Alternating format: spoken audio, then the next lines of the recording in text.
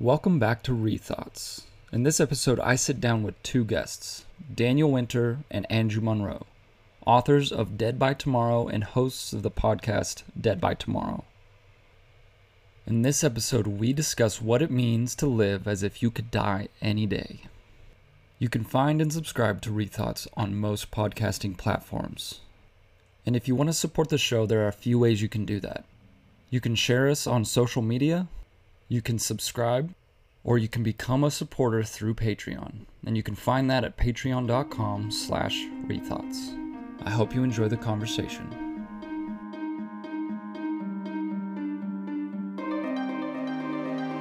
You wear a mask for so long you forget who you were beneath it. Thought has developed traditionally in a way such that it claims not to be affecting anything but just telling you the way things are. That doesn't make sense. Just when you think you know something, you have to look at it in another way. I know exactly what you mean. If you're real, you better tell me right now! What is real? How do you define real?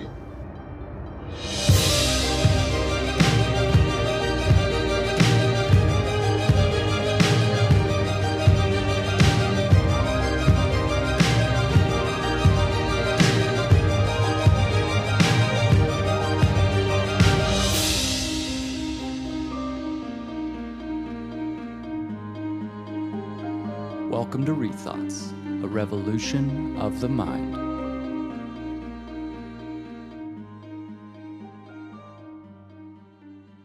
Daniel, do you want to start by telling us a little bit about yourself? Give us a little bit about your background. Sure. So I currently live in Dallas, but I'm from Amarillo, Texas. That is where Andrew and I met, and I've tried to leave Texas in terms of vacation, but I've never made it out of the state as far as where I live. So I went to Texas A&M for school, studied marketing, had a brief kind of flirting with engineering, but that we talk about that a little bit in the book. Engineering's not my thing. And so from A&M, moved to Dallas and started working in sort of the healthcare consulting world. That's the easiest way to describe what I do. If anybody is more interested in that, our company actually has a website that oddly enough has me in the video describing what a health pro is and what health pros do.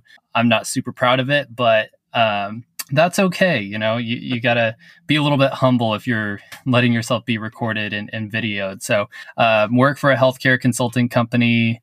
I'm actually about to become a director there. And then aside from that, I'm married to my wife of 5 years now. We've got a 8-month-old daughter, Riley. And I'm generally kind of into a lot of different sports types of things, basketball, frisbee, really anything that's sort of a game. So a little bit of who I am and what I've been doing for the past 30 years. Andrew, what about you? Give us a little bit about yourself. Dang it, I gotta go after Daniel. He's Follow so much prettier than I am. It's okay. We need contrast here, Andrew. Oh, Well, that's why we're on a podcast, not a TV show. oh, it comes through, guys. It comes through. Well, I'm in Amarillo. For I think some of your listeners, we've actually done an episode before, so I'm going to pretend that everybody that's heard this heard our previous episode together. But that said, They could go back and listen. So I'm based out of Amarillo. I work at a company called Plains Internet, and I help do some of their operations, sales, marketing, a whole bunch of stuff. Usually if people ask, I generally deflect the question, which is probably terrible and doesn't help with networking, but it is too complicated, and I'm not going to do it to your audience as I don't do it to people I meet. So basically, I do a lot of stuff at Plains Internet. On the side of that, I obviously helped Daniel write a book, and I think he did most of the work. So really, I was just kind of there as, contrast, as he said. And then, I wrote another book called A Leaf and Pebble, which is what we talked about last time. And that's kind of what I want to do. So that's, if somebody's really pushing for an answer, I like to think of myself as a creator and a writer, but those are aspects that do not make me much money yet. So there's that. I also have a little marketing agency on the side. It's kind of fun, build websites, do SEO, do some, ad funnels, that kind of stuff. Not a whole lot of business that I do there, but it's really fun to do. And I actually really enjoy that kind of stuff. And I procrastinate writing a lot by building websites. So that probably says more about me than it probably should. Beyond that, I spend a lot of time actually doing that stuff. There's not a lot of time outside of that. Really like video games. If I get a chance, I'll try and play whatever sports are available to play. Amarillo is a little bit more limited than Dallas is, so I get jealous of Daniel a lot because I'll be hanging out and he'll be out at Frisbee or volleyball, and I don't get those opportunities, so that's why it's not fair that he went first, because he gets to sound way more interesting on his lifestyle than I do, and that's just rude, Daniel, because I hear it all the time, and you don't have to remind me. So hey, I've tried to get you to move to Dallas at least 15 different occasions. So. Well, 15 maybe this month. What does that have to do? But I recommend it. Dallas is amazing. No, Dallas is cool. Jonah, you're you're not from, but like you hung out in Denton for a while, and Denton's a cool city. It's just a cool area. It's just Amarillo keeps getting its hooks in me one way or another, and we'll see. We'll see what happens. I might be here forever. I might be here for a month. I also might be dead tomorrow, so you never know. But yeah, that's about it on my end. I like also petting, random people's dogs out in public. So, it's a weird thing to mention, but it actually happens a lot. So I would think of it as a personality something. I'm not going to call it a flaw, but if there is a dog, I am going to try and pet it, no matter what it looks like or what the owners feel about that necessarily. So that's all there really is to me. I live a pretty simple life besides that in the gym. I understand you guys have a podcast and a book. So it's kind of like which came first, chicken before the egg kind of thing.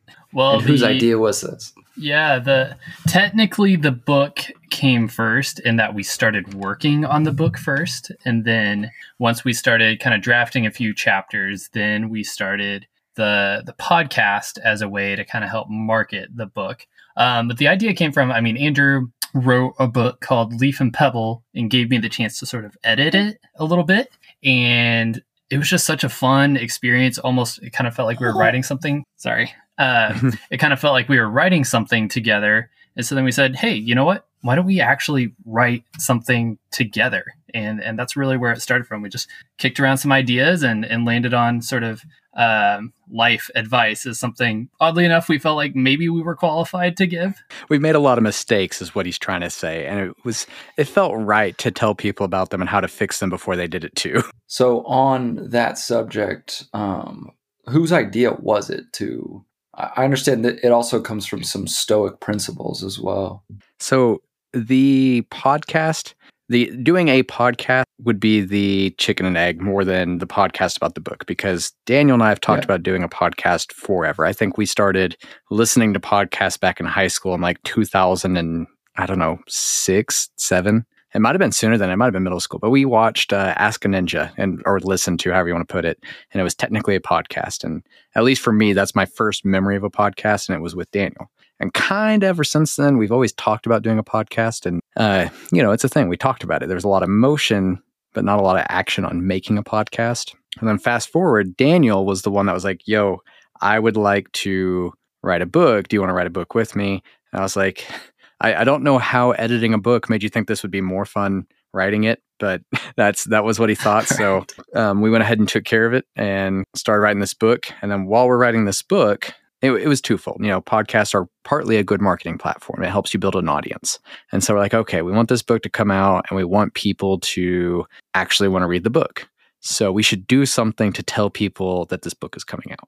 So part of the book's call to action is doing stuff. It is actually taking action, which is a strange call to action. Like, hey, our call to action is taking action. Like it's almost redundant, but we won't go down in the meta there. So the call to action was, hey, you should do things. You should take action before it's too late. You should do something today because you never know when tomorrow is going to be guaranteed. And that fed into this, hey, we want to do a podcast.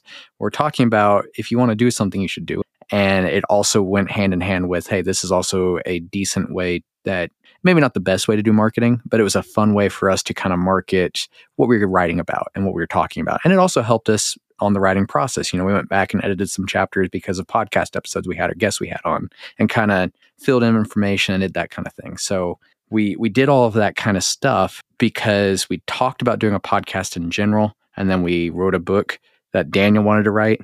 And then the podcast was, I guess you could say, my fault because I was like, hey, this is something I think we should do from a marketing standpoint. And I get to be the marketing guy, I guess, in this relationship we have. So those were the steps, I guess. Yeah, you make it sound like he made you help write the book or something. Gun to my head. He was like, we're writing this book. I was like, no, Daniel, I have another book to write. And he was like, do it or I'll kill you. And I was like, okay, you don't have to be so violent. That's exactly how it went. True. Whatever It's Daniel true. says. Oh, okay. There you go. Yeah. See, he said Verbatim. it was true. We have it recorded too. So, all right. So what has this book done for you guys personally? So for me, one, it was really interesting. So the other book was fantasy, very much in my own head. I didn't talk about it. Dead by Tomorrow has done a couple things for me. One, it's made me rethink a lot of the habits I have and a lot of the stuff I do because, theoretical. I have theoretical knowledge on how you should live your life. And a lot of it was like, hey, I did this really silly thing, or I did this dumb thing, or XYZ. I did all of this research and I know all of this stuff and I'm not implementing it. Just like probably half the people we all know. And the other half of the people haven't done the research. There's like 1% of people who've done the research and are implementing. So it took me, or it helped. I'm not going to say I'm in that 1% now, but what it did was took that 50% research that I do without a lot of action. And it helped me kind of build more towards taking action because I didn't want to be a hypocrite necessarily. So there was a very personal, growth development that happened with writing this book and doing the podcast and all the stuff that comes with it because I want to live what I'm preaching, so to say. So there's been that. It's also, people, and sorry to ruin anybody's aspirations about me or dreams about what I do, but it's funny because I get to see this side of people that think what I'm doing is really cool and that I'm a lot more successful than I am at it. And so I'll have all these people come and ask me for advice on how to write a book or do all these different things. On the outside, it looks successful. And then I get to have that conversation like, oh, actually, I've made $10. So like I get to talk to people like, hey, don't do this because you think that Andrew or Daniel's making all this money because we have a podcast and a book and all this different stuff. I am in no way successful. So understanding all of that, explaining all the work, and then I get to help them at least to the extent that I can. That's been a really interesting experience that has specifically come out from Dead by Tomorrow stuff because I promote it a lot more and it looks a lot flashier and more exciting. That's been kind of fun is getting to meet people and understand people's dreams that they don't really normally share with even their friends or family that are close to them. But they'll come to me because I look like I'm in the same boat as them. And I am. I'm in the same boat as them. I want to write. They want to write. They want to do a podcast. I like doing a podcast. We're in the same boat. But they will open up to me and explain these kind of dreams they have and ask me to help them achieve them. And then I have to shatter it a little bit, which I don't enjoy as much, but it is fun getting to be like, hey, if this is something you care about and you're not expecting to be a millionaire overnight, absolutely, I'd love to help you figure out the basics here, or better yet, point you in the right direction of where you can learn much better stuff from other more qualified people than me. And I can show you all the mistakes I made trying to do it on my own. And, hey, you want to write a book, go to YouTube and watch Brandon Sanderson's YouTube seminar from Brigham Young University where he teaches you how to write a book. It mind-blowingly good. It is. I would pay lots and lots of money in hindsight to have watched that video series. I wish I would have done it 5 years ago. So pointing people to that, being able to say, this guy is great. If you want to write a book, I don't care what kind of book you want to write, go do this. And like just those opportunities. It's really cool getting those opportunities. Yeah, and I would say that when Andrew and I set out to write the book, we sort of decided that even if nobody ever read the book, which $10 is a little bit of an exaggeration in terms of profit, but it's not that much of an exaggeration. And so what we said from the beginning was, even if nobody else reads the book, we just want this experience of writing these things out to be a valuable experience. And it truly was. And I agree with Andrew that putting pen to paper on these different concepts, these different ideas, kind of having a mindset of what would I want to share? What is the wisdom that I would share with family and friends? And actually putting that onto paper really did help me to better live some of those types of things out. I find myself sort of applying my own concepts sometimes at work or in life and all those types of things. And it's just kind of cool to see, oh, wow, like, okay, that actually holds some water. That research that we did or that just like reflection that we did here within this chapter, it actually has real world application. And so I think that was probably the biggest thing that I got from it, was just kind of that really hyper focused reflection with some research. And, if nobody else reads it and applies the concepts, at least Andrew and I are, and we're a little bit better for it. Nice. Yeah. I mean, there's definitely some things I've pulled from the book and gained some insight. Like what Andrew was talking about kind of reminded me of I have notes from y'all's book, so that way I can. Andrew makes fun of me or not makes fun of me, it gives me a hard time because he thinks I'm going to tear him apart, but I'm not going to do that. But there's on page 9, it talks about like realistically, you should spend your last day. Realistically, you should spend your last day enjoying the fruits of your labors, whether that be well-intended relationships, meticulously honed skills, or tactically acquired wealth. So I note, so how do we figure that out? How do we figure out what is a coherent way of spending a last day? You want to take a shot at that, Daniel, or you want me? Yeah. Well, the idea of spending a last day is you really want it to be something that's kind of the pinnacle of your entire life. And really, you're probably not going to accomplish anything in one single day. That's pretty hard to do. Certainly nothing that would be worth saying, I accomplished this on my last day. And so instead, it really hopefully should be that opportunity to kind of, for lack of a better word, bask in hopefully a life well lived. That last day, hopefully you have the chance to look and see all the progress that you've made over days, months, years of life. You kind of look and say like, okay, my life was well spent. I really chased my purpose of life for a lot of my life. And I think a danger is a lot of times we sort of get stuck chasing what maybe a society defines as something that is a life well spent. Like money is a classic example of that, just sort of building up more wealth or building up a better career.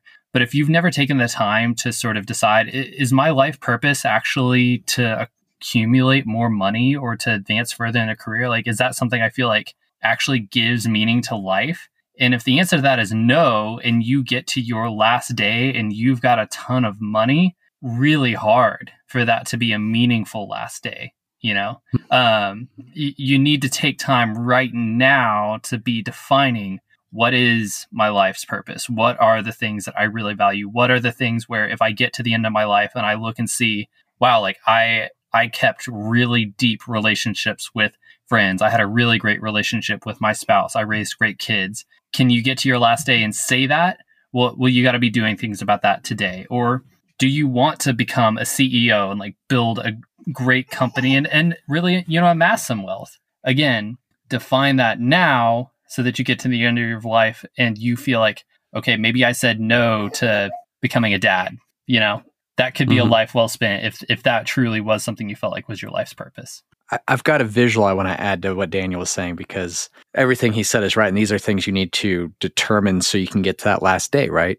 The way I think about it in a visual way, because I'm a broken nerd, is Bilbo's 90th birthday party. I'm sorry, it's not his 90th birthday party, but Bilbo's birthday party. I'm not going to guess the number. 111th. Thank you, Dan. I was going to get there. So Bilbo's 111th birthday party is this massive gathering. Everybody gets together and he's got all of his friends, family that he cares about. He gets to feast and party. And, it's not like a rager kind of party. It's this kind of joyful celebration. So I think taking that context, and this is a visual tool, and this is, you got to determine your values first. You got to determine what value. If you don't want to hang out with anybody and you don't want to see people and you just want to have a legacy of massive wealth and big corporation, whatever it is, like, yeah, maybe that's not going to be it. But you want to have this celebration at the end of your life. That's people can be like, hey, you made this impact, you did this thing, and there's joy and happiness and whatever you think is going to have the biggest impact to you and the people around you that brings you contentness. It might not even be happiness, but if you can make other people's lives better and you can have something at the end of your day where everybody is with you and you have that community aspect, for me at least, that's what I think people should consider and what the steps are to get there. Your fruits of your labor. Yeah. Has anything come up since writing the book that you wish you were able to add to it? Ooh, Jonah, coming in hot. Yeah. So actually kind of what I was just talking about. And this is more recent to me, and there's plenty of stuff we talked about on the podcast that were like, hey, I kind of wish we would have added that or fleshed out a chapter more. Putting all that kind of stuff out there that is more more of than what we put, because the book's pretty short, right? I feel we could have fleshed out the chapters more, but specifically something that wasn't a add-on or part of the theme, I really do wish we would have talked about values a little bit more and determining what kind of value you should be finding and how that should drive what you're looking for. And we talked a little bit about principles, and it kind of goes hand in hand, but the two of those were something that we didn't touch on much, but that's kind of your compass on how you decide to live day to day. And so the actions you're taking every day need to be matching up with what you think is important and what you value. And I'm one of these people. It is hard for me to put a finger on specifically like, hey, these are the things that matter the most to me in life. And that knowing that I have trouble with that, I assume other people do too. And so maybe putting some tools in and explaining a little bit on why you should consider that kind of stuff and how you should go about it and figure out what it is. I think that would have been a nice extra chapter on figuring out who like the core you is, so you can aim the arrow in the right direction and work on those little daily steps to have a more fulfilled life. Yeah. One concept I bring up a lot is this idea of coherence, and it sounds kind of like that's what you're essentially talking about. So to be coherent in what we do on a day-to-day basis, our actions have to be in line with the thoughts and the desires and beliefs and all of those things. So anything that's going on in your head, your actions have to be in line with it. And so by default, many people live incoherently. So they're designing a reality that they don't intend versus a reality that they do intend. And I'm kind of working on my own book about this kind of concept, but yeah, absolutely. So I love that you bring in because that's one thing that I was reading the book and I was like, it's missing this one element, or this is a big decision maker on how am I going to live my life today? So when I asked the question, well, what is it? How do we do it coherently when we're quote unquote living our last day or attempting to live our last day as if every day is our last day? So what the key there is, well, values for one thing, principles, morals, these thoughts, these desires, everything has to line up. But yeah, Daniel, do you have anything to say on the question, on anything you wish you could add to the book? I mean, one of the obvious things would probably just be some of the things that you learn when you become a parent. I think there are probably other work stories and things like that where I could add to the book. And for me, I think what that might boil down to is almost a sort of epilogue that says, all right, we wrote this book and now it's a year later. And here's how it's actually gone for us trying to take some of these different concepts and sort of apply them. And one thing that we did in the book is we put this sort of section called building blocks, where we took things from previous chapters and sort of pulled them together. And so, we might have talked about commitment in one chapter, and then we talk about sort of social relationships in another. And so we talk about how those sort of things can intersect together and how you can use those things together. And I think that plays a little bit into what you're talking about with coherence is, all right, there are values. Yes, there is certain advice, but how are we pulling it together? And so, yeah, I think that's probably the biggest thing that I would add in is, what does it actually looked like for us? What are the stories that have come? And there have certainly been several moments where I'm in a one-on-one with somebody from one of my teams and we're working through this problem, and I almost have to bite my tongue because I want to be like, actually, this reminds me a lot of a chapter from my book. And I know the moment that I said that, they'd be like, and you are the most, egotistical douchebag that I've ever worked with. So I haven't done that, but I feel like it would be an interesting exercise to do. Yeah, I have a tendency to do that with my podcast. I'm like, yeah, I have an episode about that. And I reference it mid-conversation. They're like, eye roll. But, sometimes you just can't help it. But yeah, I can see how, doing like a second edition of the book could be kind of cool to see how y'all have implemented what you teach. And that's actually, one of the questions I have coming up is, how well do you feel like you practice what you teach? Yeah, So who wants to chime it in depends on that? it depends on the day. It also maybe it depends on how much I wrote the chapter versus how much Andrew wrote the chapter. We are certainly different again, going for that whole contrast thing.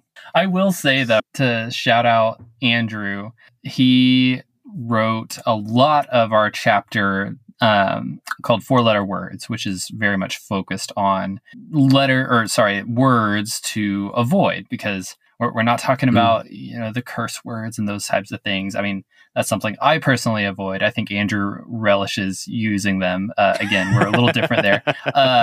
More so words like busy or very. Those are two words that I find myself kind of wanting to use often, especially in the work sense. And so, it's tough to get around. I do have a lot of things that would externally classify me as a busy person. And there are a lot of times that at work, somebody asks, how my day is. And I look at my calendar and I've been in 6 hours of meetings and have received 100 emails. And it's very tempting to say my day has been busy. But I think of that chapter and I avoid saying that word. And I think through, all right, well, were those good meetings? Maybe I say my day's been productive, or I say my day's been energizing, or maybe those were a lot of things that I didn't necessarily need to be involved in, and I got pulled in, and it's kind of gummed up the day. Maybe I use a word to say inefficient instead. Those are much better descriptors of what is actually happening. And then it also makes me reflect a little bit about, do I feel good about this day, as opposed to just throwing out the common busy term. And so I will say that that's one I feel like I've practiced much better. And I will say thank you, Andrew, for putting that into the book. Of course. I'm with Daniel on that. That is one of my favorite, maybe not favorite. There's a lot of stuff in there I really like, but the word busy is it's not because it's important necessarily. It's because it's so frequent.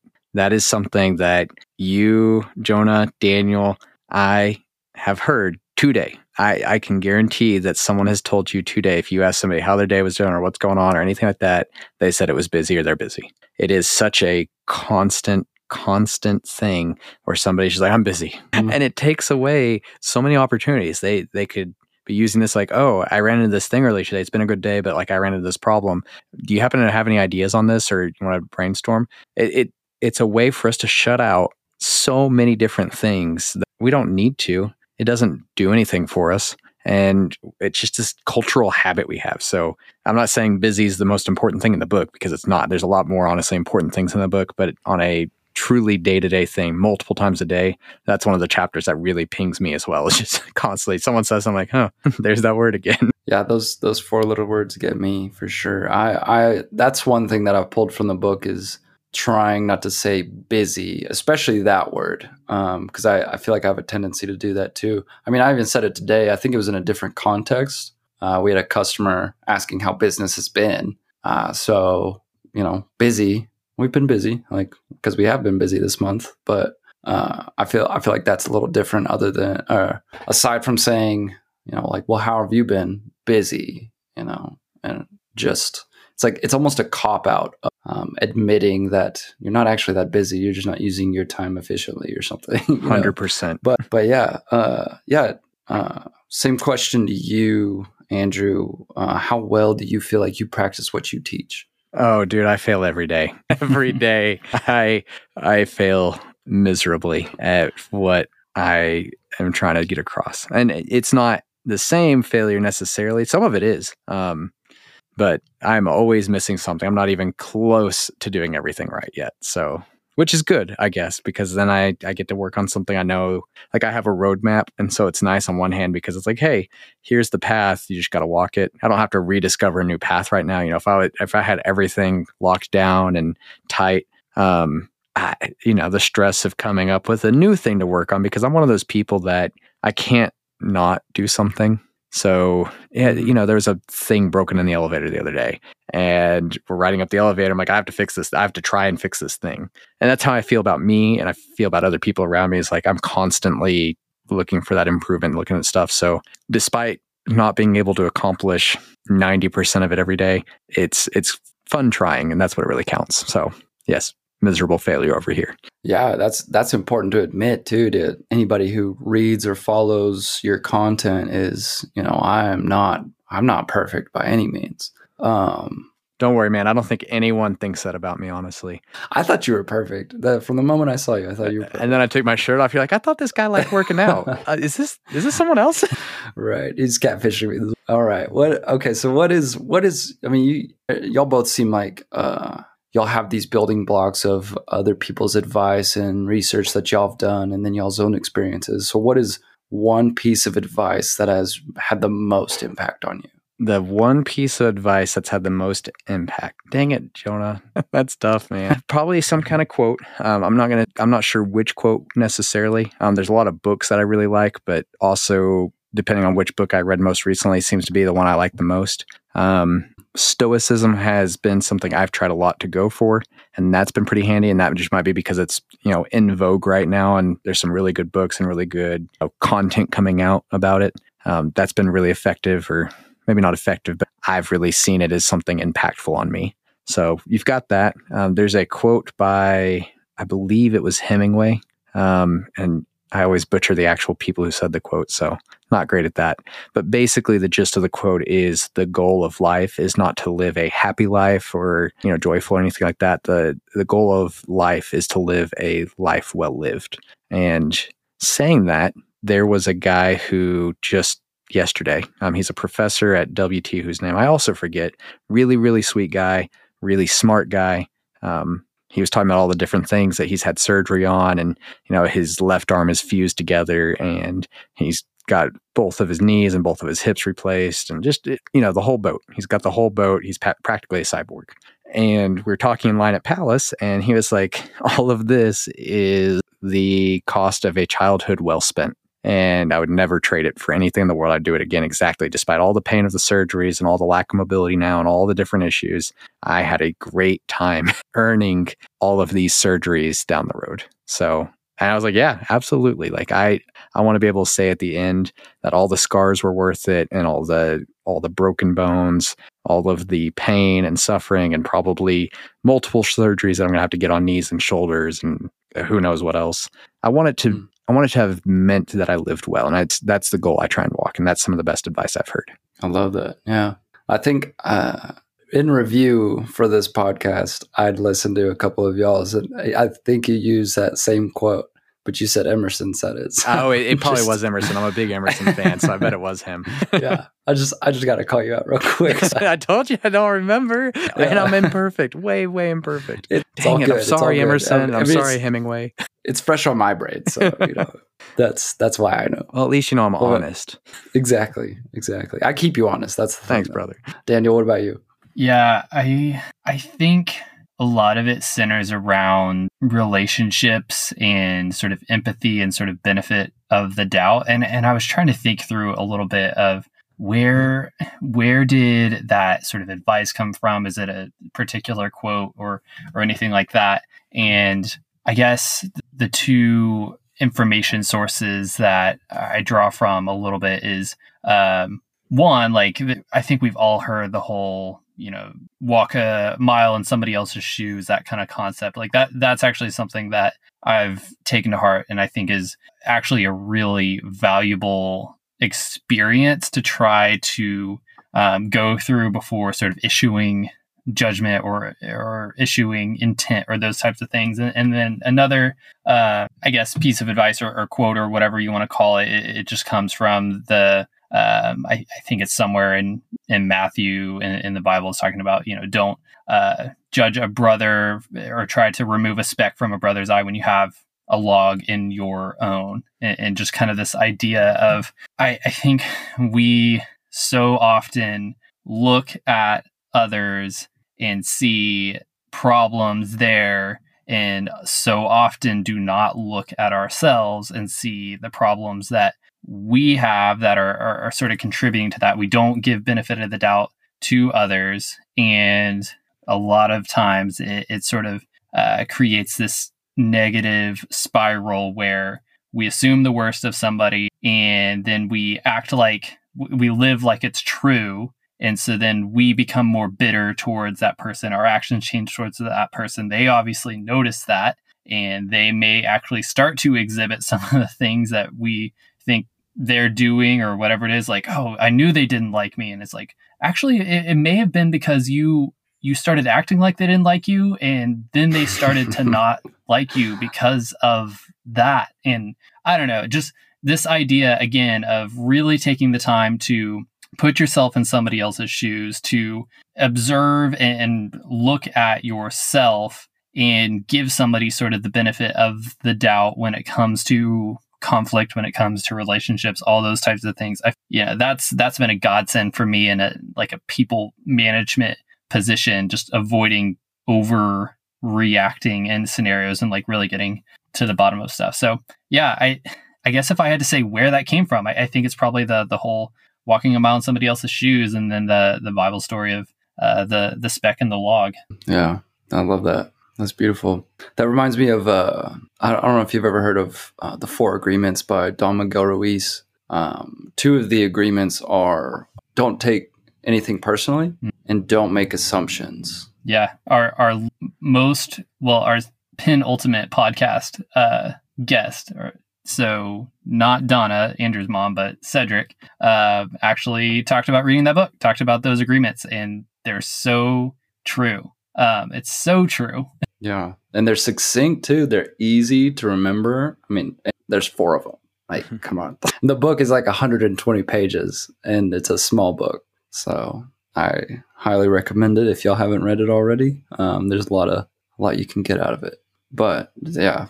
Oh, I'm totally reading it because Cedric brought it up, and now you've talked about it. It was on my list already, but now I guess it has to be like my next book or two. Yeah, the Toltec philosophy books, man. Sweet. I'm excited. They're amazing.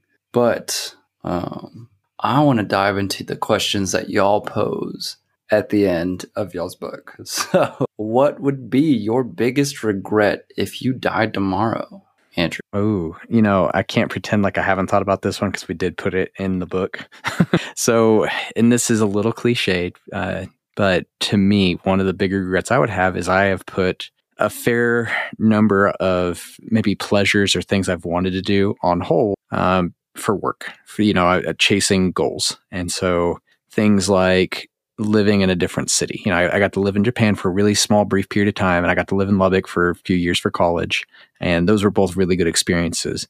But I haven't gotten to, live on the West Coast, East Coast. I haven't gotten to live truly and see a whole year through another country's eyes. So these are all things I want to do. And it's been I can do that later. I can do that down the road. Right now, I really need to grind into this thing, or I need to really work on this thing, or, hey, maybe I need to have more money saved up before I do this because it's risky or whatever it is. So probably one of my biggest regrets, if I drop dead tomorrow and it's like, hey, in an hour, you're going to be dead. I'd be like, dang it. I never got to go to New Zealand. I never got to climb something in Switzerland. I never got to, stay up and do all this, whatever, all the different things. There's a whole list, long lists. So that's the long answer. A short answer, if I was going to drop dead, I'd wish I'd spent the last bit of time being more thoughtful to family and friends. It's the same problem on a more minor scale where I've neglected relationships to an extent, or I don't pour enough into other people because I'm too busy doing my own thing, and I haven't taken the time to truly get out of life what life is about, which to me is relationships with people. Yeah. How long did you spend in Japan? Oh, just 4 months.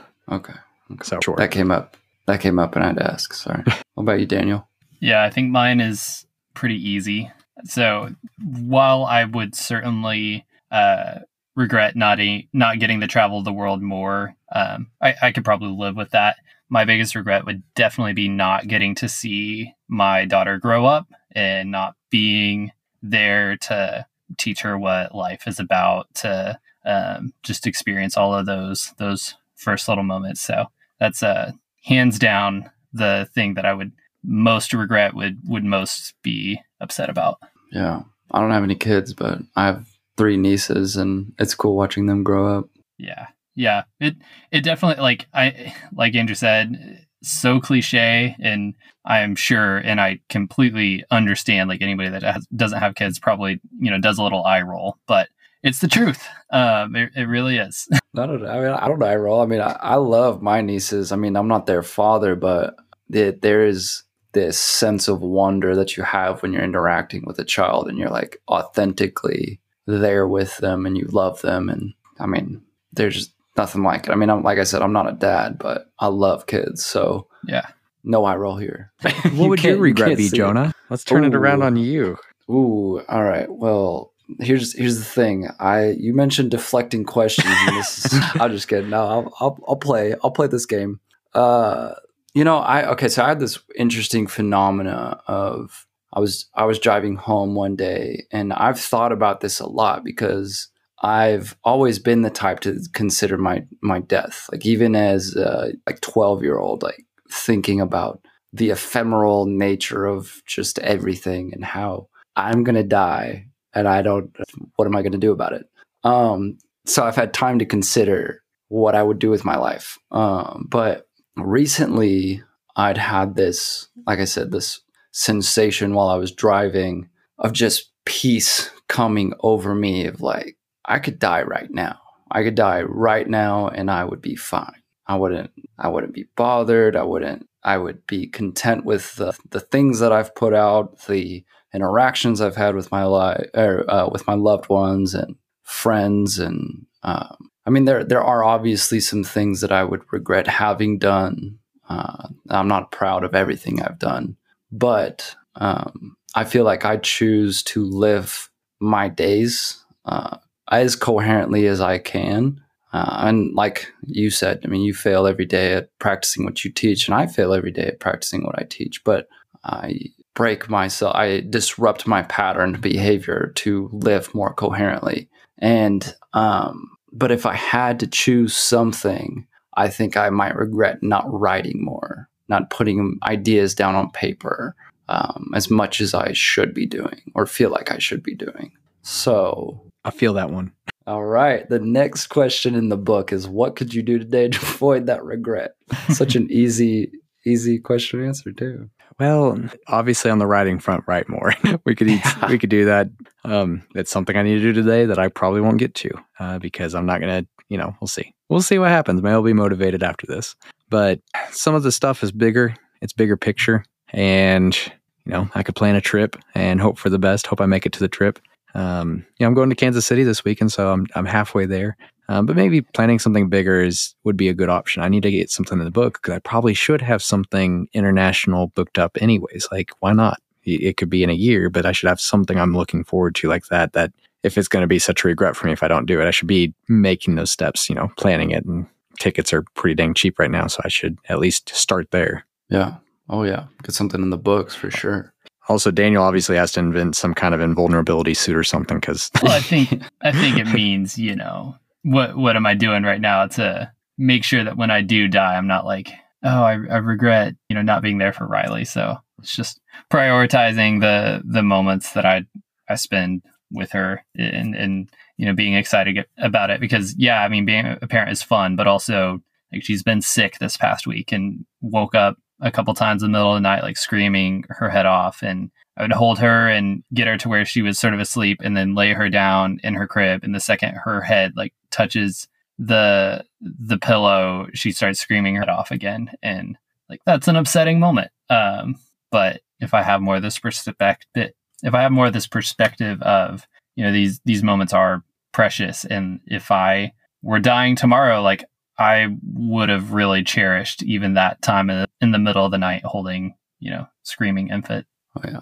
Well, I mean, there's also, you can, do everything you can to make sure your health is at least in order to make it to those prime years of her life. Dude, that's a great point. Daniel actually got me onto this Sips and Science thing every Thursday. Maybe not every Thursday. Daniel probably knows more, but they'll do this talk with a psychologist or somebody that's smarter than us. And they explain, hey, here's things about your brain. And the latest one, actually the only one I've truly watched all the way through, was about being left of boom is what they called it. And that's what left of boom is taking proactive steps to, a pin, or what is it? I can't remember the idiom, but basically it's way easier to prevent something than it is to fix something after something bad's happened. So taking care of your health, all of the information's out there. That is a great way to make sure you live longer, is taking all those preventative steps, not making super dumb decisions, not being really unhealthy and all that kind of jazz. So that's probably something we should all be doing every day. Oh yeah. Taking care of yourself for sure. I work out fairly consistently. So I've people ask me, what do they need to do to like look like me? And I'm like, I've been there. I've been in the position that you're in where you want to look a certain type of way, but you really got to make it about something else, because that mentality doesn't last. That mentality doesn't get you to the gym as much as you like to take care of yourself, as much as you should be. Like if you're just simply trying to take care of yourself, if you want to be able to, hike up a mountain when you're 50, or do basically anything that comes up, you want to be able to do it.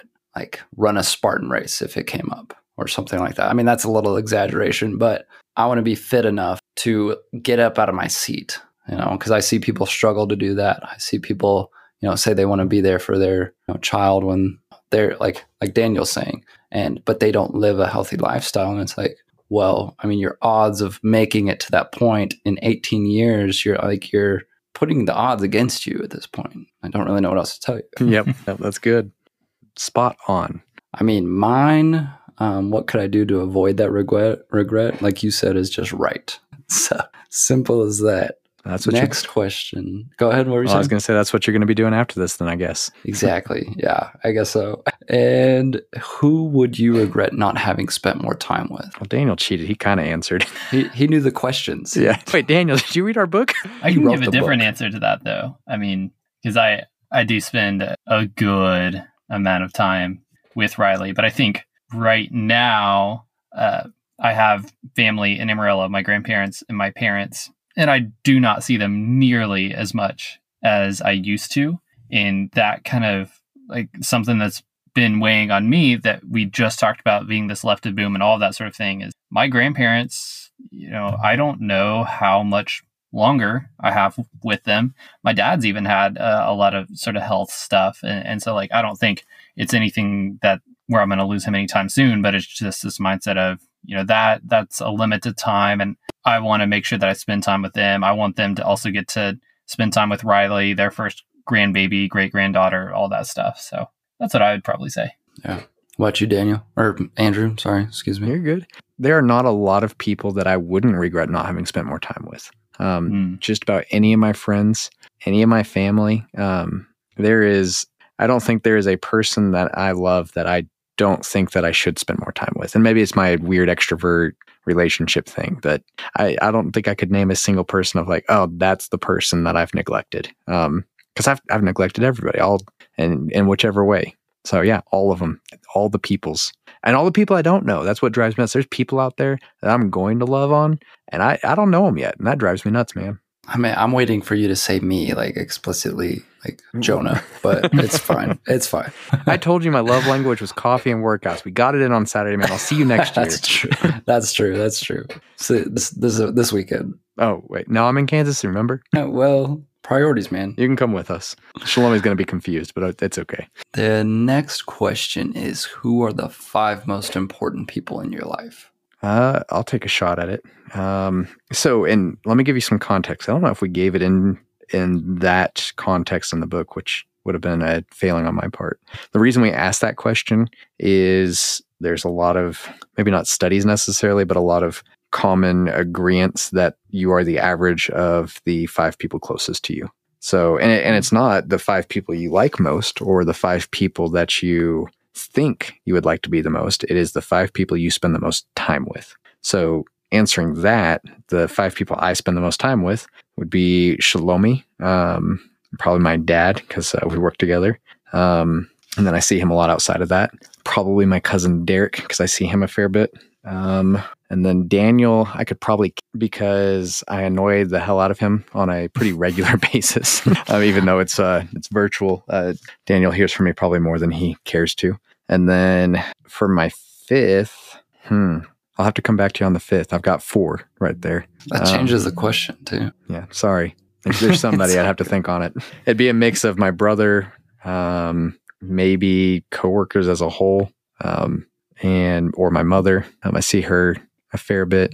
The fifth one's always the hardest, the last one. Yeah. Because you're essentially eliminating all other options. Yeah, everybody else is gone. Our game night on Monday, there's a number of guys in there that I equally spend, numerous hours Monday plus a little bit other time in the week. I'd probably put that as I'm going to cheat and include like 3 or 4 people into a single unit and say basically all these people that we play games with on Monday night would be probably my fifth, because that's who I spend a lot of time at least virtually talking to. And, work doesn't really count, I don't think, for all my coworkers because we're doing work.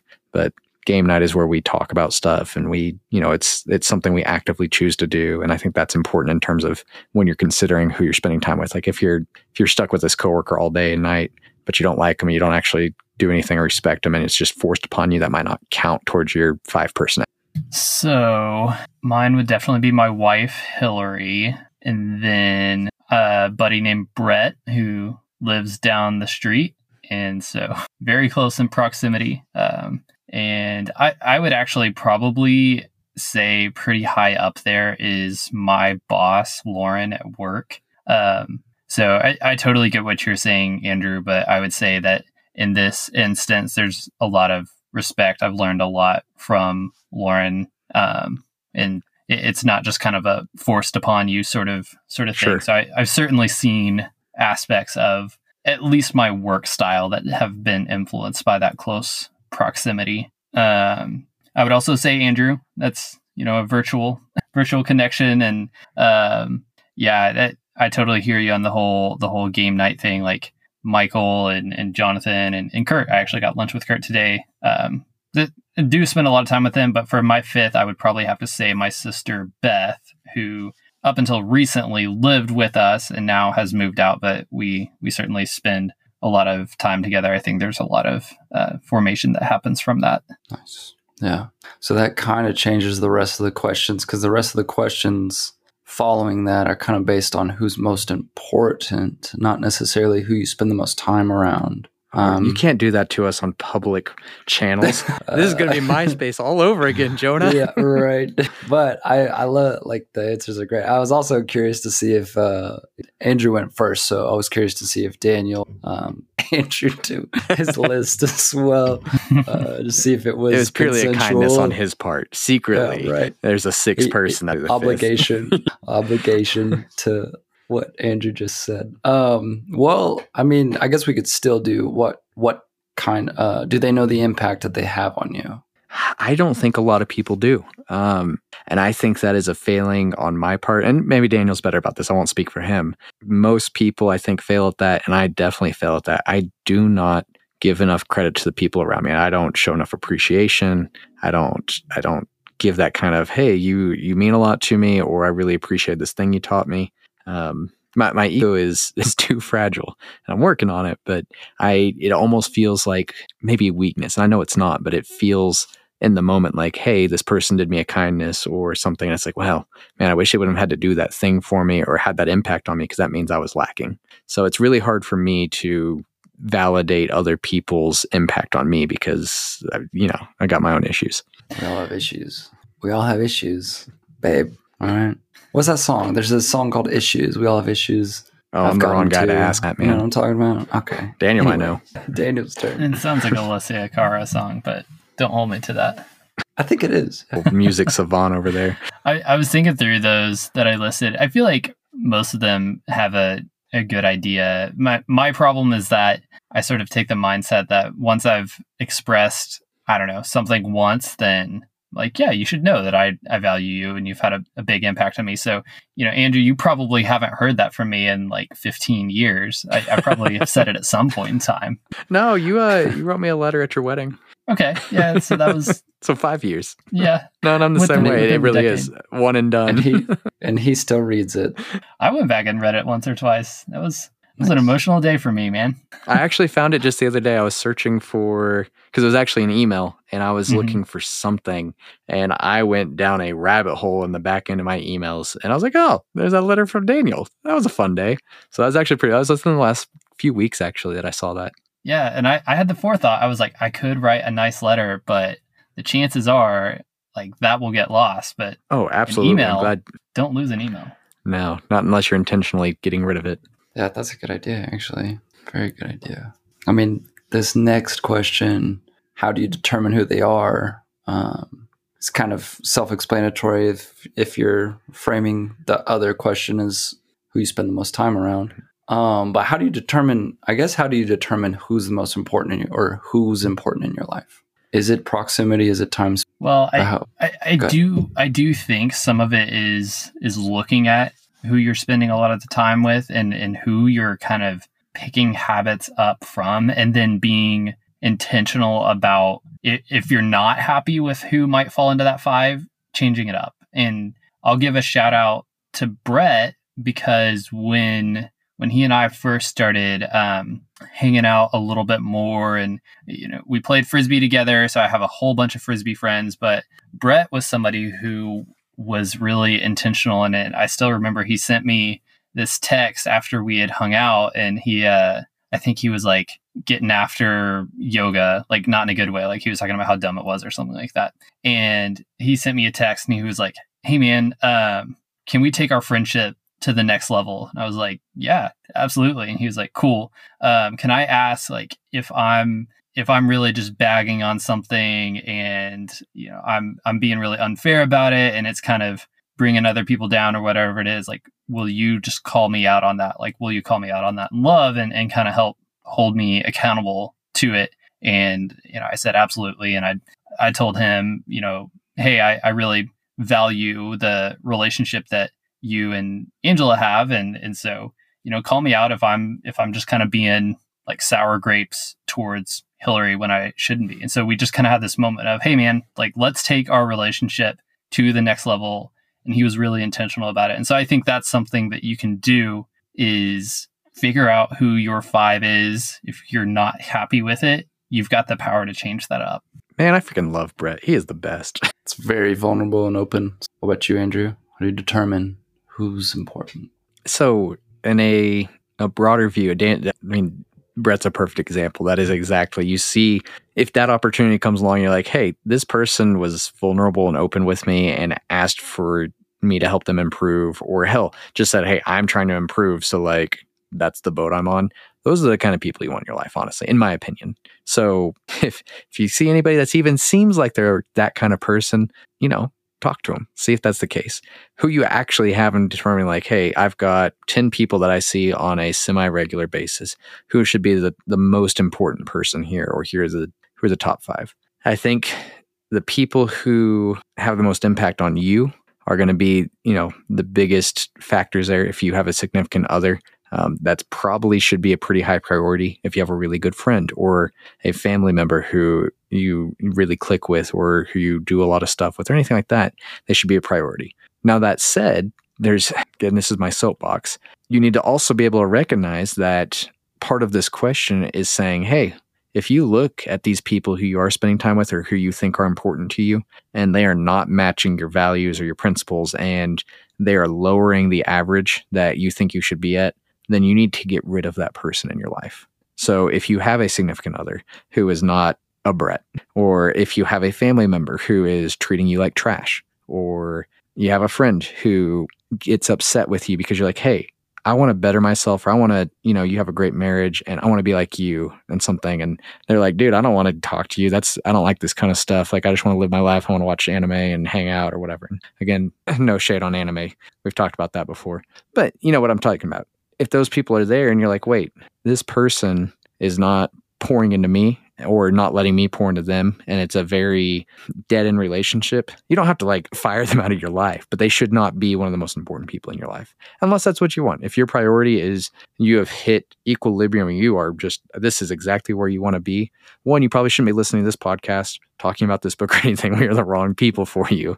But if that's where you're at, great. Those are the people for you. But if they're not lining up with what you are trying to do in your life, you need to make that hard choice to get rid of them. Is it coherent to keep them in your life? Back to coherence. It all ties in. Next question is, if you could tell or show every one of your friends something, what would it be? I don't know, there are so many things that I think are important and I'm very passionate about. That has always been one of my problems is I have trouble zeroing that focus on something. I want to hit like 12 different things in 12 different days. So there's some really important books that if I really had a gun to my head, I'd probably pick a book of some kind because that's kind of my love language is books. So I don't know which one off the top of my head. It'd be something like that. I'm on a big Bo Burnham thing right now. So I really think Make Happy and Inside were really good. But if we're going to go all the way, and I haven't seen Lord of the Rings, I think I'd say Lord of the Rings. Extended edition, uncut, all the way through. They're getting 9 hours or 12 hours. I can't remember how long it is. So good. I was waiting for like something really insightful. Hey, man. I mean, not that Lord of the Rings is not insightful, but we can all learn from Viggo Mortensen. We can. It's true. We can. Yeah.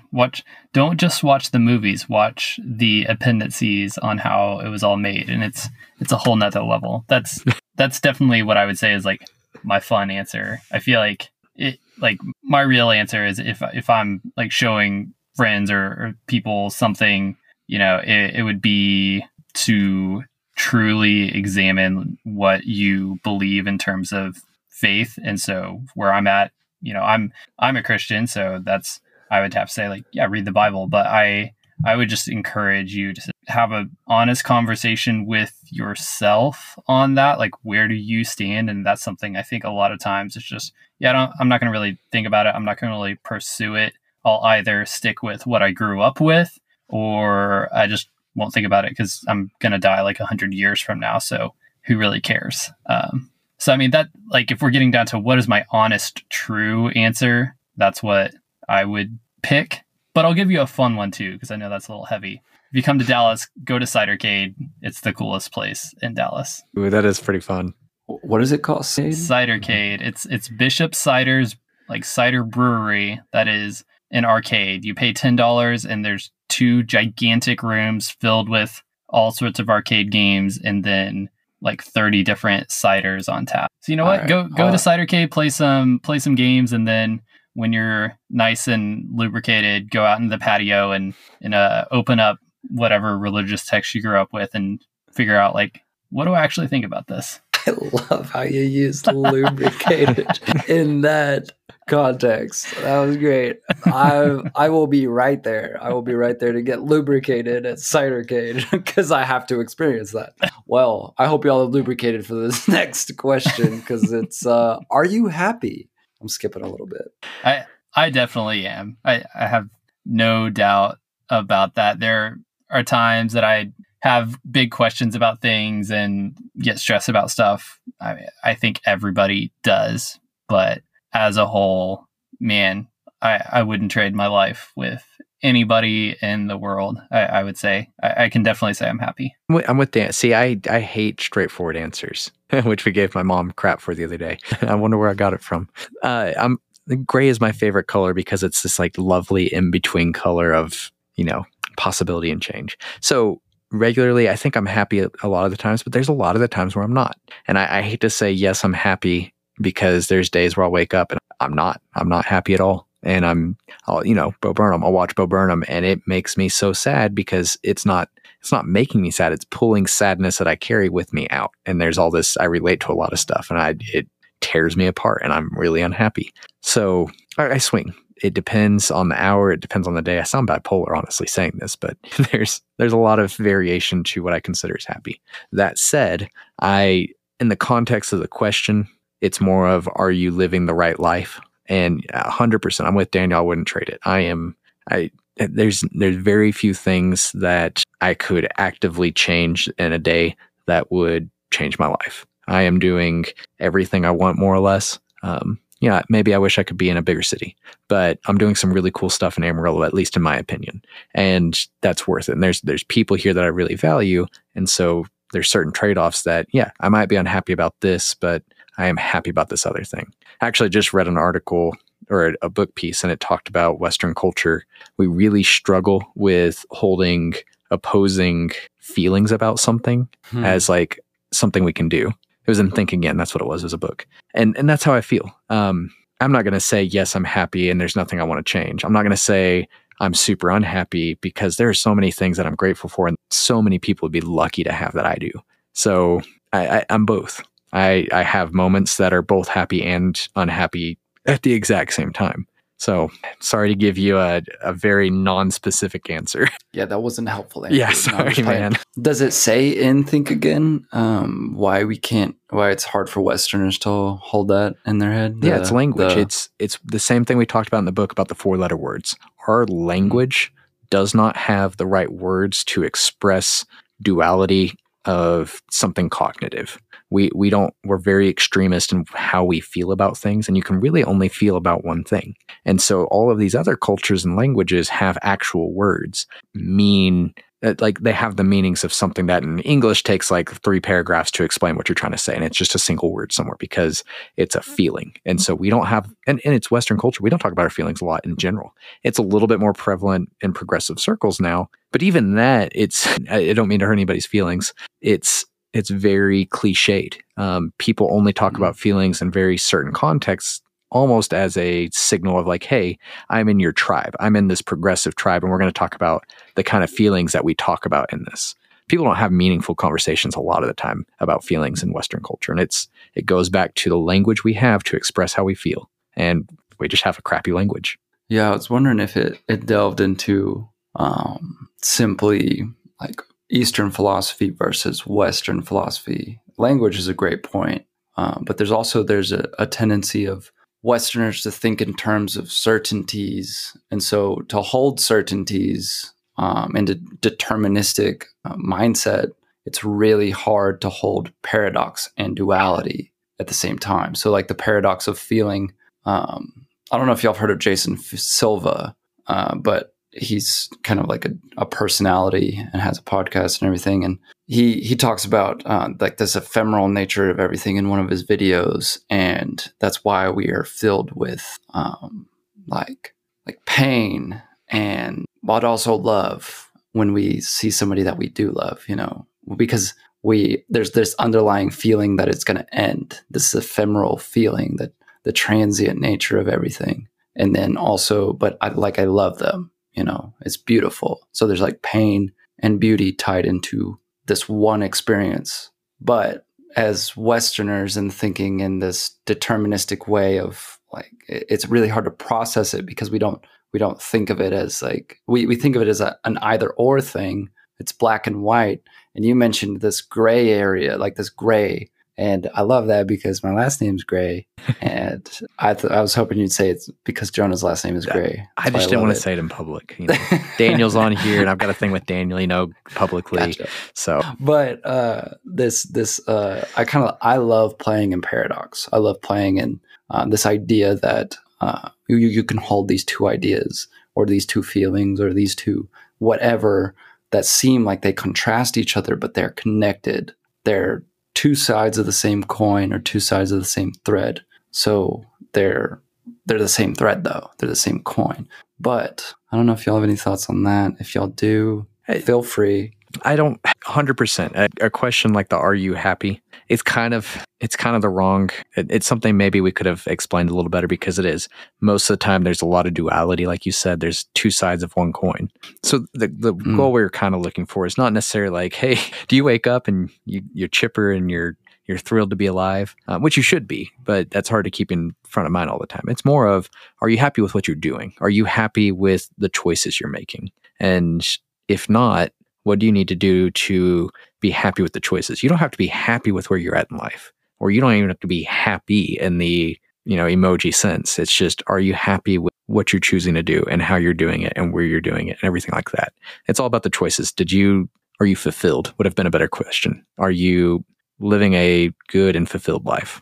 So there's a little bit more context to that than we probably should have explained better. So sorry, guys. Daniel, got anything to add on that? Well, the idea of holding two different ideas, I've heard that described as what it means to critically think about something. And I definitely agree with that. I think you have to be able to look at the whole picture to understand something a little bit better. And I think the idea of what you mentioned, when you see somebody you love and you feel this love, but then you kind of feel the pain of either knowing that they'll, like, that time could end or whatever, like that kind of bitter sweetness. I just think that that's what lets us be able to experience different things because of, maybe this is the theme for the podcast, because of contrast. So you don't really appreciate how much you sort of love somebody unless you don't have them around, or unless you have been in a state where you didn't have that type of relationship, and you don't feel kind of that pain of loss if you don't have a deep love for somebody. You don't sort of have one without the other. And so for me, I think that's okay. And I guess what I would try to steer others away from is this kind of, you have to be happy all the time, or you have to be good all the time. It's like, there is a time to rejoice, for sure. There is a time to be happy, to experience joy and all of that sort of stuff. And kind of to the point of the book, hopefully it's at a point when you're kind of fulfilling a life purpose, or you're just, just experiencing something fun, something novel, something new. But there's also a time to not rejoice. There's a time to just kind of be down on stuff. Like we, whether it's making bad decisions that you've got to learn from, or whether it's just crappy stuff happens in the world, like a pandemic, right? Like you're not gonna be 100% all the time. And that is okay. And there are things that you can learn from that. Where it gets dangerous, and where I feel like you start to fall into something like a depression, is when you're like, I'm unhappy, and it's not okay that I'm unhappy, and I'm going to be unhappy forever. Like, you're beating yourself up for it, which obviously makes you feel more unhappy. I think there's an importance to kind of dwelling in the moment of this kind of low point, and then figuring out where to go from there. So that's my 2 cents about, these kind of contrasting feelings, contrasting ideas, and all of that. Yeah.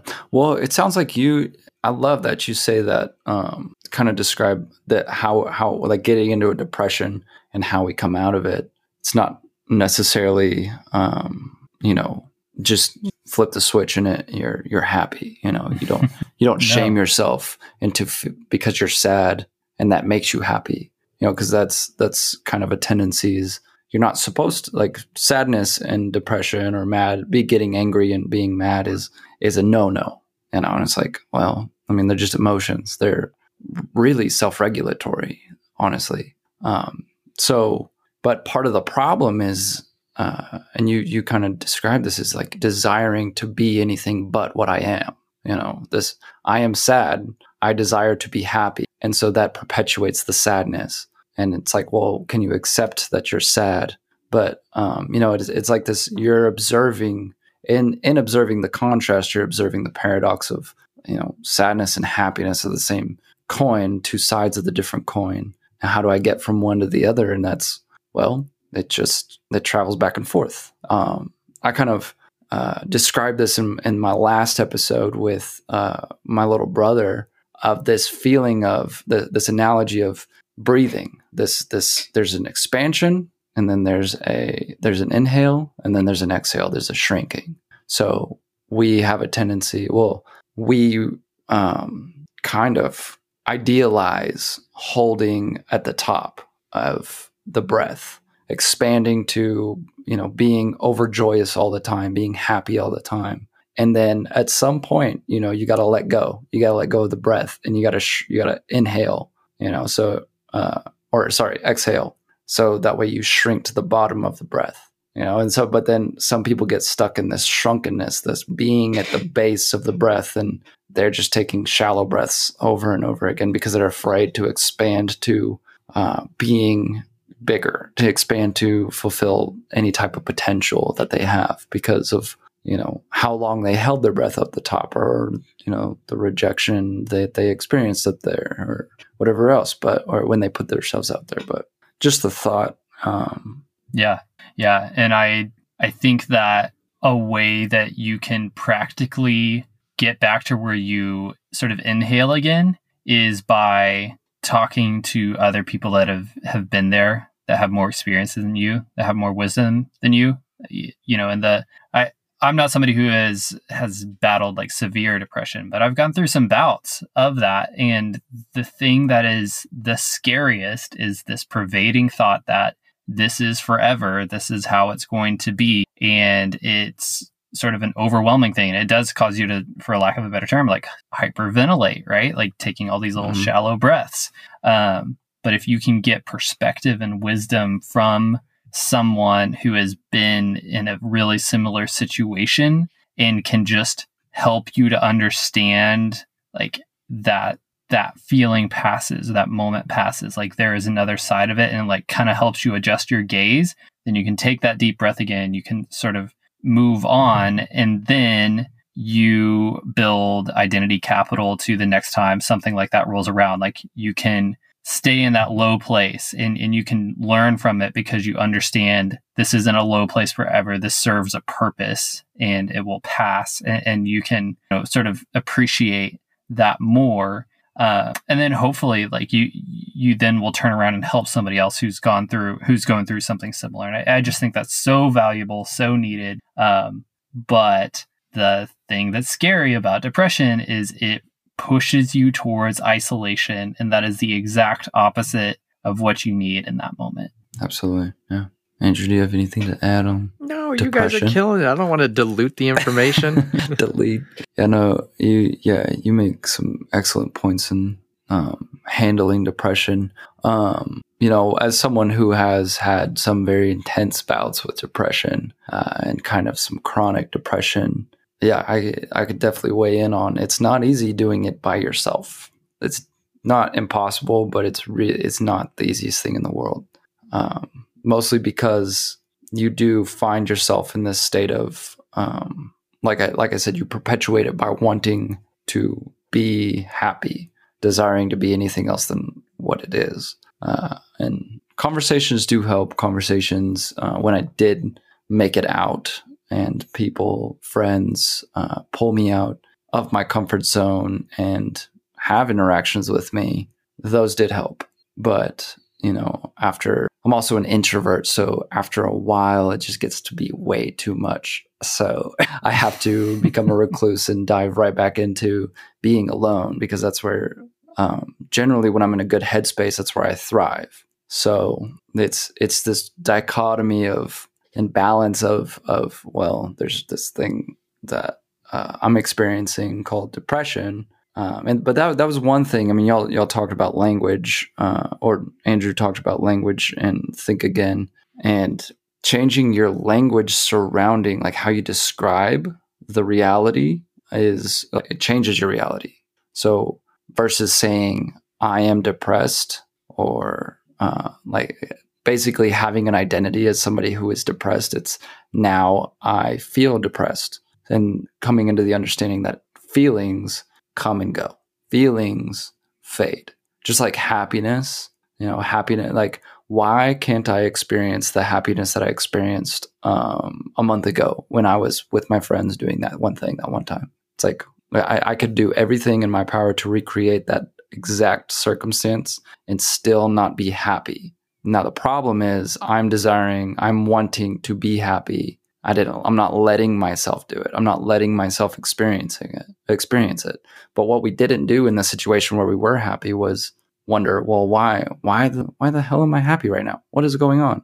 Why can't I be sad? It's like the thing is you're allowing yourself to be happy right there. And so that's one thing that helped me with my bouts. And I'd still feel depressed from time to time. I go through those phases. I have those periods of depression, but it's, for me, more about acceptance than anything. Accepting that I am sad and not trying to change it. Accepting that I am not living my life or the way that I want to, or I'm not spending the time around the people that I need to be spending my time around. But anyway, if y'all have something to add to that, I would love to. We can shoot off that, but no, I'm good. I'm just sad. No, got to set the mood. I have a tendency to do that. Set the mood. We need to skip around a little bit just because we're hitting the hour 30 mark. But how do you cope with stress? That's one thing that I wanted to touch on. Oh, for me, it's 100% the gym. It's short and simple. I'll give you finally a short and simple answer. I compartmentalize it a little bit, go to the gym, and usually once I get a little further, get away from it a little bit with some perspective, a lot of the stress I have is usually not all that meaningful once I step away from it to a certain distance and, work through it a little. I think for me, it's about taking a look at first trying to identify the thing that's stressing me out. Hopefully I can identify it. Once I have, then I will try to either actually list out or just mentally list out what are the things that I can actively do to take action with this stressful situation. So if I'm stressed because I have a big sales presentation later on the week, then what I'll do is take time and schedule 30-minute blocks for myself the days leading up to the presentation to practice it. And even though I haven't practiced it yet, and I may not feel ready yet, me taking that time and putting on the calendar where I see, okay, here's the time that I'm going to work on this, and I can feel confident when it comes, I'm going to be ready for it. That's what helps me to alleviate stress, just being able to say, I've taken the action that this stress emotion is eliciting, like it's driving me to do something, and I've now done something. I can cross it off the list. I can move on to whatever the next thing is. For the most part, that works. If I can't identify what's stressing me out, which does happen sometimes, then it's using like breathing techniques is a lot of times what I'll do. Or the gym. Also do the gym. No, you can't use that one. I already used it. Well, that's why I said a bunch of other things, Andrew. Yeah, yours were a lot better than mine. Listen to Daniel. Right. What breathing techniques? Is there anything in particular? Yeah, I do just a really simple one. I forget the name of it, but all you do is just take a quick deep breath in and then breathe out as slowly as you can. And so the whole thing is you are taking shorter breaths in and then breathing out longer, and doing that stimulates your, I think it's vagus nerve. So it is a way to help sort of stimulate your brain, calm you down. The last thing that I'll say stress wise that you can do that, and this applies to stress, anxiety, fear, whatever it is just take the time to ask yourself questions about it, to apply curiosity to it. That's typically pretty helpful. And both of those were pulled from the whole brain health thing that I turned Andrew onto that he mentioned earlier in the podcast. Very good. Yeah, there's also some grounding techniques that I use personally. I mean, I have my own kind of grounding technique, but I forget how many of each thing that they do in this other one where, you look around and you find like one thing that you can touch, and then 2 things that you can smell, and then 3 things that you can hear. And you go through the 5 senses basically. But for me, it's like, it's all tactile. And I kind of look around and see what I can touch and imagine feeling it. And the purpose of it is really just to ground you in the present moment, that reorient you to like here and now. Because, what happens when we're stressed out is, specifically with like anxiety is, our mind kind of takes off with the keys, but those are good. I like that. The grounding technique. Yeah, I've seen that. I've not seen it. It's like I've done it in yoga basically when they're doing the, it's been a while since I've been to a yoga class, but at the very end where that's what they walk you through at the very end of yoga. And it really does. It relaxes the heck out of me. I fall asleep faster doing that in yoga class with all these people around than I do every night going to bed. It's like you need to do yoga class right before bed. God, that'd be great. Yeah, just in your room, somebody's doing a yoga class for you. What is one thing that you hate doing? For me, besides math, because we've talked about that a little bit, I really dislike getting up early. I really hate getting up super early, which I think is a healthy thing to do and is important, but man, I hate it.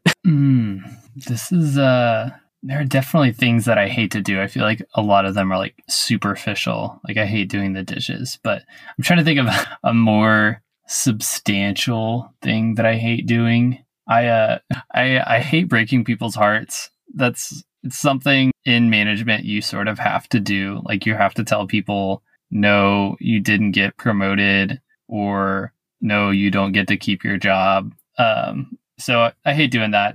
I even hated, I would rarely be the one to bring up the breakup conversation in relationships. So going all the way back to the high school days. Yeah, that's what I'll say. Oh, yeah. See, I thought Daniel was about to tell us that he just every day just getting DMs and he's like, sorry, I've got a wife, and just dropping these women like flies or men like flies. And I was like, wow, I didn't know he was so popular. You're like The management thing makes sense. That's tough. It is hard having those conversations with people that are not positive. I've been sucking at it. It's very difficult. Well, especially when you form like relationships with them, you get to know them, and then you have to introduce the professional aspect. But yeah, but yeah. On mine, I said wasting time. I hate wasting time. Ooh, that's a good one. That's fair. That's a really good one. We're nearing kind of where I cut off. So, are there any thoughts, questions, comments, concerns we want to wrap up with? Nah, man, I'm good. Andrew has no thoughts. Good to know. Brainless. Brainless is what they say. No thoughts. No, I feel like I got my thoughts out there. Good. All right. Well, I don't want to keep you guys any longer than I have to. Thank you for coming on to Rethoughts. I enjoyed having you guys on as guests. So, absolutely, yeah, dude. Thank you for having us fun. on and reading the book and repping for us. You are a great friend. Yeah, absolutely. And you have a great cast. Yeah, thanks, man. I mean, you've been listening. I'm just kidding. No, but we'll have to, if Daniel, if you're in town at any point, we'll have to do like a mace workout or something.